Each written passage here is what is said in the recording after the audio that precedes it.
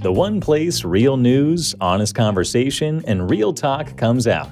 You're listening to Tattooed Conservative Show with your host, the Tattooed Conservative.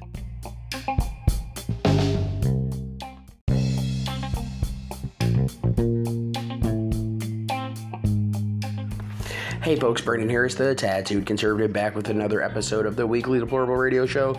In our news today, we have a 12-year-old Sierra Nelson missing from Fargo, North Dakota. She was last seen at North High School Monday at 4 p.m. Folks, if you've seen Sarah, I have a picture on the front of this podcast episode. Please call the Fargo police. If you have not seen her, you just want to help try to find this young lady, please share this podcast. Again, the Fargo police are looking for 12-year-old Sierra Nelson. She went missing and was last seen at North High School around 4 p.m. Monday evening, and we're really hoping she is found safe. We're going to continue going forward and moving forward, pushing amazing things for missing children and talking about all of the things we have to talk about, all of the new stuff, and we continue to proceed forward.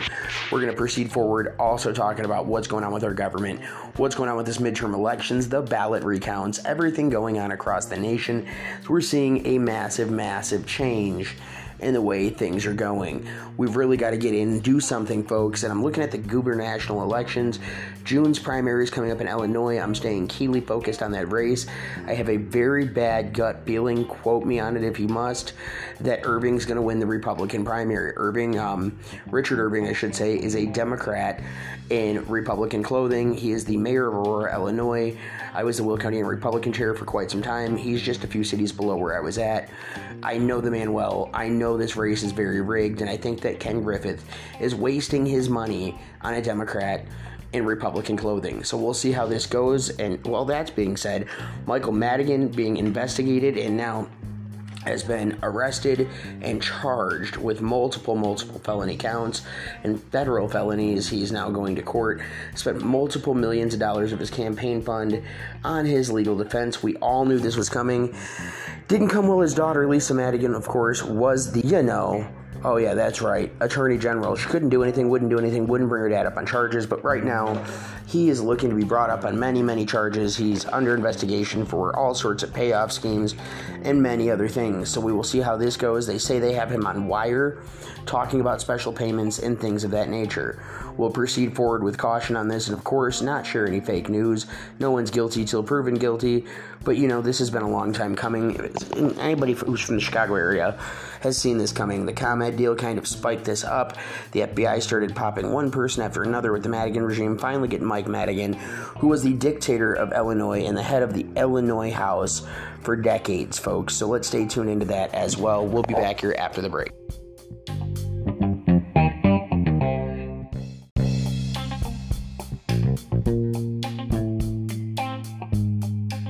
Folks, our hearts go out to the victims of the school shooting in Texas today. 19 now confirmed dead. A transgender, stated to be confused teen was the one who did the shooting down there, folks. When you think you can be any sex you want to be, I hate to say it, but when you're really going through some emotional roller coasters, and I'm not against transgenders at all, but when you're really unsure of yourself and then deal with humiliation, and all these other things, that can lead up to some mental illness. And I think what happened down there today is sad. I really feel for the families, and my heart goes out to them. And the shooter, I just can't even get into the shooter and what was going through the shooter's mind. These are children ages 7 to 11. My daughter's 9. I don't know what I would do or how I would handle this situation.